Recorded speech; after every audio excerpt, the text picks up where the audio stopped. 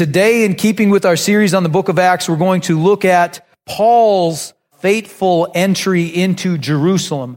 Just like Jesus entered into Jerusalem knowing it was going to be a tough week, Paul enters into Jerusalem towards the end of his ministry knowing that that is going to be a very difficult situation. So let's look at the Apostle Paul's triumphal entry, in quotes, to Jerusalem. So let's go to Acts chapter 20, starting in verse 17.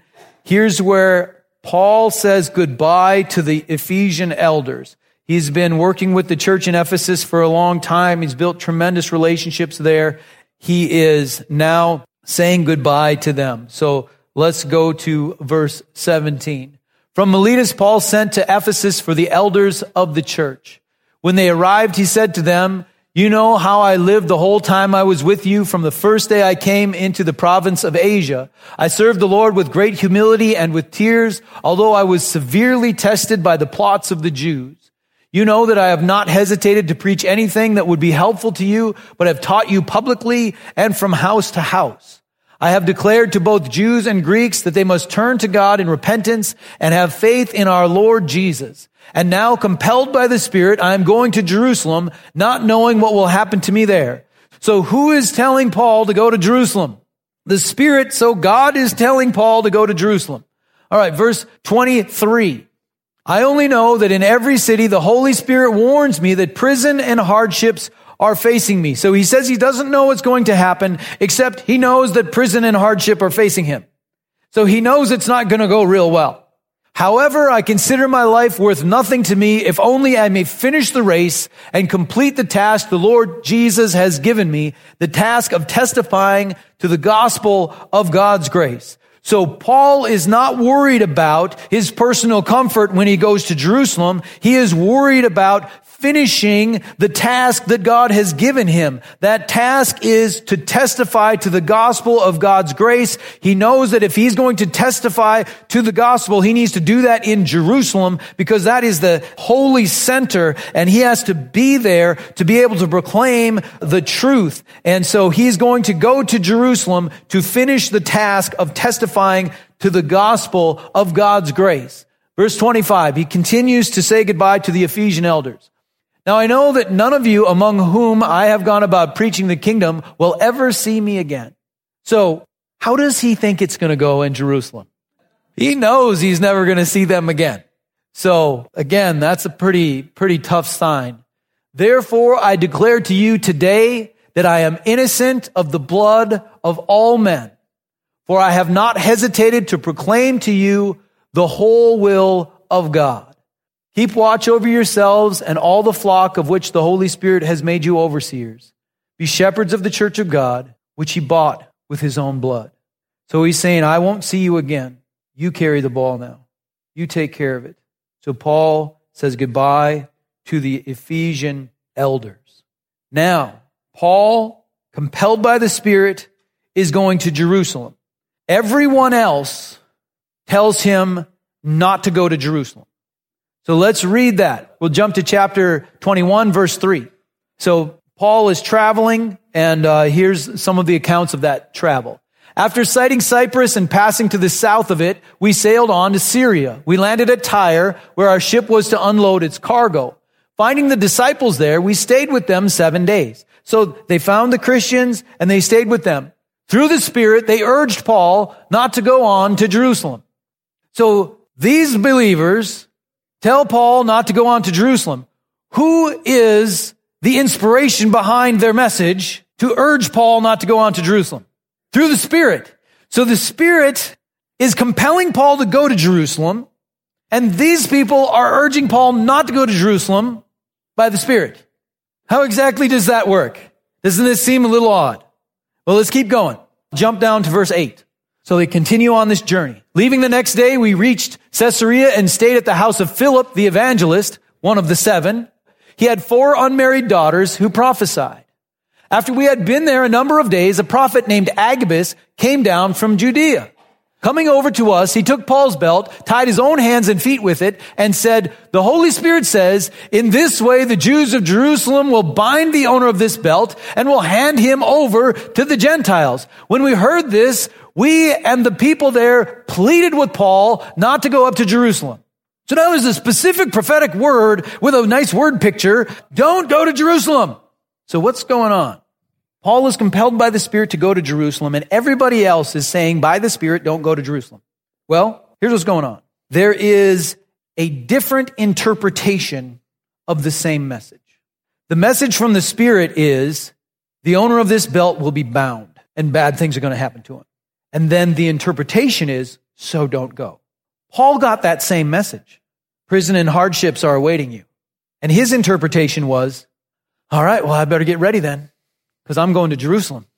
I better be ready for some prison and hardships. And so Paul interpreted the message from the Spirit as, I better get stronger, I better get ready, I better be prepared to go through the trial. And the other ones interpreted it as, you better avoid the trial, you better run away from the trial. Now, the same message from the Spirit had very different interpretations. Sometimes God's plan isn't for us to avoid the struggle, but it's for us to be ready for it. God will give us the strength to be able to walk through the trial sometimes rather than cause us to avoid the trial. Paul was not focused on what would be easiest for him. He was focused on completing the task that God had given him. And so he makes his rebuttal. Verse 13. Then Paul answered, why are you weeping and breaking my heart? I am ready not only to be bound, but also to die in Jerusalem for the name of the Lord Jesus. When he would not be dissuaded, we gave up and said, the Lord's will be done. After this, we got ready and went up to Jerusalem. Paul was going to finish the race. He was going to complete the task. He was excited about being a person who would do what God called him to do, whatever that meant. And so he was going to Jerusalem, and he was prepared and ready and strong and wanted to face whatever opposition would be there because he was ready. Everybody else wanted him to avoid it, but he said, no, I'm going. So God strengthened Paul to be able to go through the trial. This is very similar to what we see in the situation with Jesus after the Last Supper, when they go to the Garden of Gethsemane and Jesus prays. Let's look at that in Matthew chapter 26, starting in verse 36. Then Jesus went with his disciples to a place called Gethsemane, and he said to them, sit here while I go over there and pray. He took Peter and the two sons of Zebedee along with him, and he began to be sorrowful and troubled. Then he said to them, my soul is overwhelmed with sorrow to the point of death. Stay here and keep watch with me. How is Jesus feeling at this moment? Sorrowful to the point of death. Other places it describes that his sweat was like drops of blood. He was in an extremely stressed situation.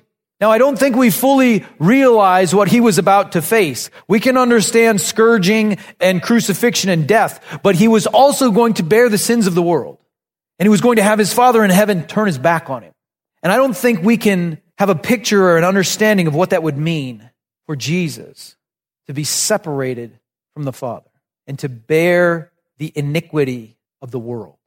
And so he sees this in front and he's going to it and he needs to pray. And he asks the three, stay here and keep watch with me.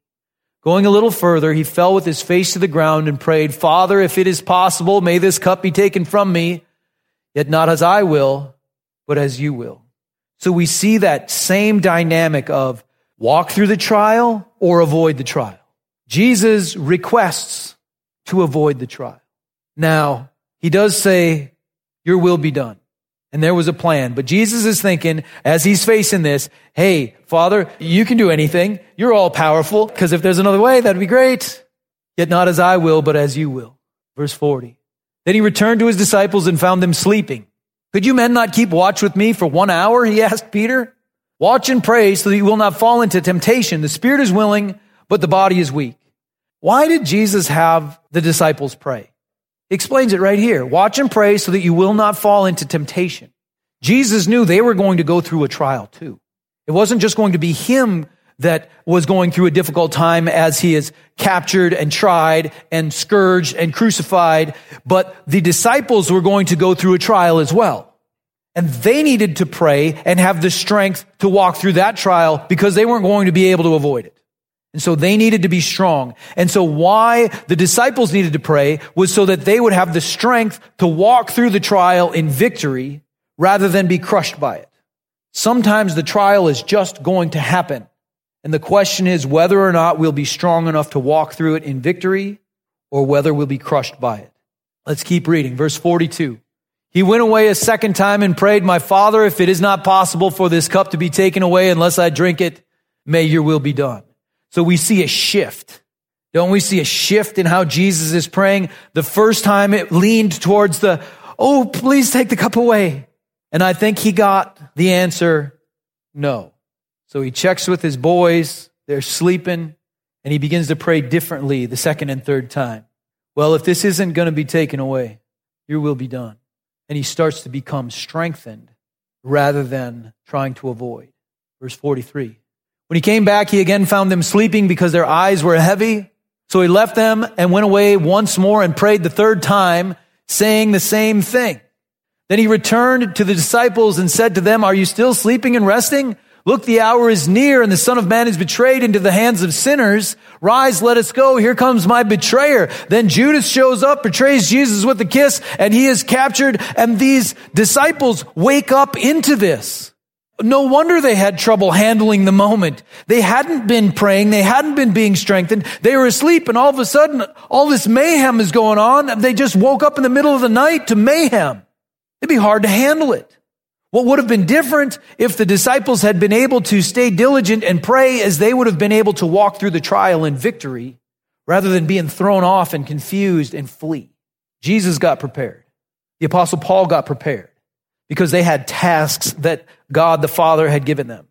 And my question to each one of us this morning is, what task has the Lord given you? Might there be trials and difficulties involved in what God has called you to do? How do we win?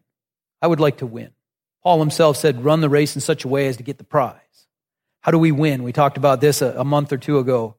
We win not by having everything work out perfect and be comfortable and easy. We win by staying faithful through the process. We win by loving Jesus to the end, no matter what comes our way. That's when we win. When we stay faithful and we stay diligent to the call and we stay in love with Jesus to the end, whatever disappointments or hardships we may face, we win when we stay faithful. Jesus stayed faithful, of course. Paul stayed faithful. The tasks we have, we must stay faithful. We all have a calling before God. That calling has two parts.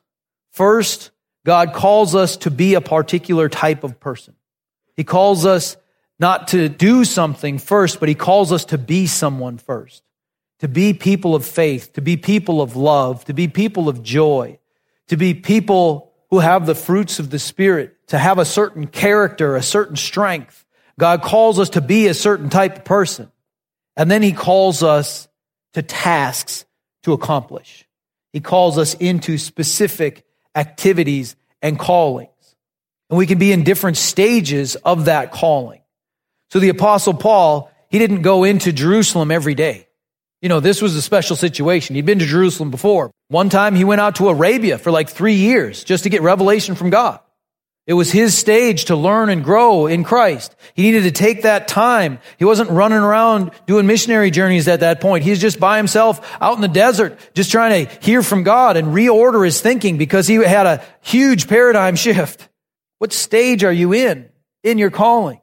Are you in the preparing stage, the beginning stage, the growing stage? Maybe you're in a healing stage, a persevering stage, a resting stage. Maybe a finishing stage like Paul was here. Do the thing that makes sense for where you're at. If it's a preparing stage, be diligent in preparing. Learn the Word of God. Learn to pray and see what happens. Learn to be a person of faith. Learn to forgive. Learn how to do those things, and you're preparing yourself for the moment when you'll be given a specific task. Now, isn't it neat that God involves us in His plan? Isn't it neat that we get to serve God in this life and have eternal significance in the things that we do? We don't have a pointless life. We're not just here killing time until we finally get to go to heaven. We have eternally significant, important things that we're called to do. That's very exciting, and it's a two-edged sword. Because with a great calling comes great responsibility. If God really is depending on us to do things that have eternal significance, then we were responsible to do those things that have eternal significance. Again, back to the Ephesian elders, Acts 26 and 27, Paul says, "Therefore I declare to you that today I am innocent of the blood of all men." How could he be guilty of the blood of all men? By not discharging the call that God gave him. Verse 27, "For I have not hesitated to proclaim to you the whole will of God." He was called to present the will of God, to bring the revelation of the new covenant to the world. He was part of that, one of the apostles. He's Paul, and so he was called to do that. And if he hadn't done that, he would have been guilty. But because he proclaimed the whole will of God, not just the stuff that people liked, but the whole will of God, then he is innocent of the blood of all men. It's very similar to the calling that Ezekiel received back in the Old Testament. That's the dry bones book. And Ezekiel in chapter 3 describes his calling from God. It's a very direct calling. Ezekiel 3, starting in verse 16. "At the end of the 7 days, the word of the Lord came to me. Son of man, I have made you a watchman for the house of Israel." Ezekiel is given the position, the task of being a watchman over the house of Israel. It's a very important task. It's a very significant calling. And it continues, "So hear the word I speak and give them warning from me. When I say to a wicked man, you will surely die, and you do not warn him or speak out to dissuade him from his evil ways in order to save his life, that wicked man will die for his sin, and I will hold you accountable for his blood." So Ezekiel is responsible to warn the wicked man. If he does not warn the wicked man, then Ezekiel is guilty. Verse 19. "But if you do warn the wicked man and he does not turn from his wickedness or from his evil ways, he will die for his sin, but you will have saved yourself." So God is saying to Ezekiel, as a watchman, even if you don't succeed, but you try, you're in the clear. You're responsible to present the message. How they respond to it is their responsibility. Verse 20. "Again, when a righteous man turns from his righteousness and does evil, and I put a stumbling block before him, he will die. Since you did not warn him, he will die for his sin. The righteous things he did will not be remembered, and I will hold you accountable for his blood." Verse 21, "But if you do warn the righteous man not to sin, and he does not sin, he will surely live because he took warning, and you will have saved yourself." So we see here a great calling with great responsibility.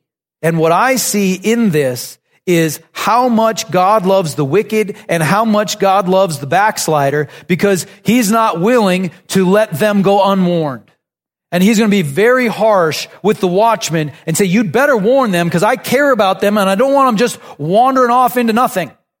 God loves the wicked and the backslider enough to judge those who are supposed to warn them, but who do not. Now, what is the normal Christian's calling? You know, we have specific callings. Not everyone's called to be a preacher in front of people, or be a missionary or these different things. But what's the normal Christian calling? Let's go to 2 Corinthians chapter 5. Go to verse 17. "Therefore, if anyone is in Christ, he is a new creation. The old is gone, the new has come." Amen. A new creation. We don't have to worry about staying in repentance and feeling bad for our past. We are made new. We're in the forgiveness of God and the love of God. Verse 18. "All this is from God who reconciled us to himself through Christ and gave us the ministry of reconciliation." So here, if we are a new creation, we're made new, the old is gone, the new has come, then we understand what it's like to be born again, to be reconciled to God, to be set free from the past and the bondage that's there. And so then we have a calling, a ministry of reconciliation. We can help people go through the same thing. I've been set free from the past and been reconciled to God. I can help you be reconciled to God. We've been given the ministry of reconciliation. That God was reconciling the world to himself in Christ, not counting men's sins against them, and he has committed to us the message of reconciliation. We are therefore Christ's ambassadors. So this ministry of reconciliation that we have is an ambassador ministry. We are Christ's ambassadors. That's a high calling, and it carries heavy responsibility. What if all the ambassadors just went home and watched reruns of Three's Company? If we are ambassadors for Christ, it's a high calling. We are therefore Christ's ambassadors, as though God were making his appeal through us. We implore you on Christ's behalf, be reconciled to God. So he's charging them and he's appealing to them at the same time. There's going to be a variety of people listening to the letter. It says, be reconciled to God. God made him who had no sin to be sin for us, so that in him we might become the righteousness of God. That's the crucifixion and the resurrection. Our old body of sin is crucified with Christ, and we're made new. We're made the righteousness of God. Now, don't get nervous. It's kind of heavy, don't you think? Don't get nervous, because here's the deal. You can have it all. You can have it all. You can have a powerful calling. That calling may be hidden in normal everyday tasks, but you can have a powerful calling. One of the most powerful callings is to be a godly parent. That is hidden inside of normal things. How you teach your kids to do the dishes. Normal things. Learning how to go to church and pray and that sort of stuff. Normal things, but a high calling. You can have a high calling in Christ, and you can be faithful to that calling. Then if you're faithful, you'll get to see some fruit. You'll get to see some people will respond. Some people won't, but some will. And then there is great reward. We can have it all. We can have a high calling from God. We can live a life of faithfulness to God. We can see the fruit of that in this life, and we can have a great reward from God when it's all over. We can have it all. There's no reason to be nervous. There's no reason to be afraid. There is no reason, because what will God do with the good and faithful servant every time? He will welcome them in and say, come and rejoice with me. He'll be excited about that every time. How often does God reject good and faithful servants? Never. Never, ever, ever. If we're a good and faithful servant, we know that we are in a good spot. Let's just talk about the parable of the talents briefly. A great calling brings great responsibility, but great faithfulness to that call brings great reward. In the parable of the talents, Jesus was describing the kingdom of God, and he said it's like a landowner who went away and who gave a bunch of money to different servants. To one he gave 5 talents, to another he gave 2, to another he gave 1. The one with the 5 immediately put it to work, gained 5 more. The one with the 2 immediately put it to work, gained 2 more. The one with the 1 buried it in the ground. How did it go for that guy? It didn't go well. Let's read that. Matthew 25, starting verse 28.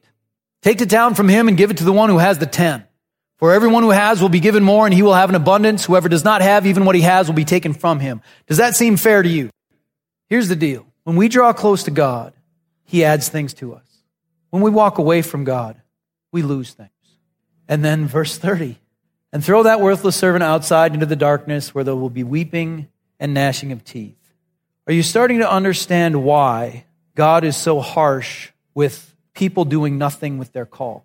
It's because he loves the people they're supposed to reach. It's because he cares about those that they're supposed to bring healing to. It's because he loves those that they're supposed to warn. He loves them. Paul doesn't want to be guilty. Ezekiel doesn't want to be guilty. Here in Matthew, Jesus is explaining it through the parable of the talents. We don't want to be guilty for having done nothing.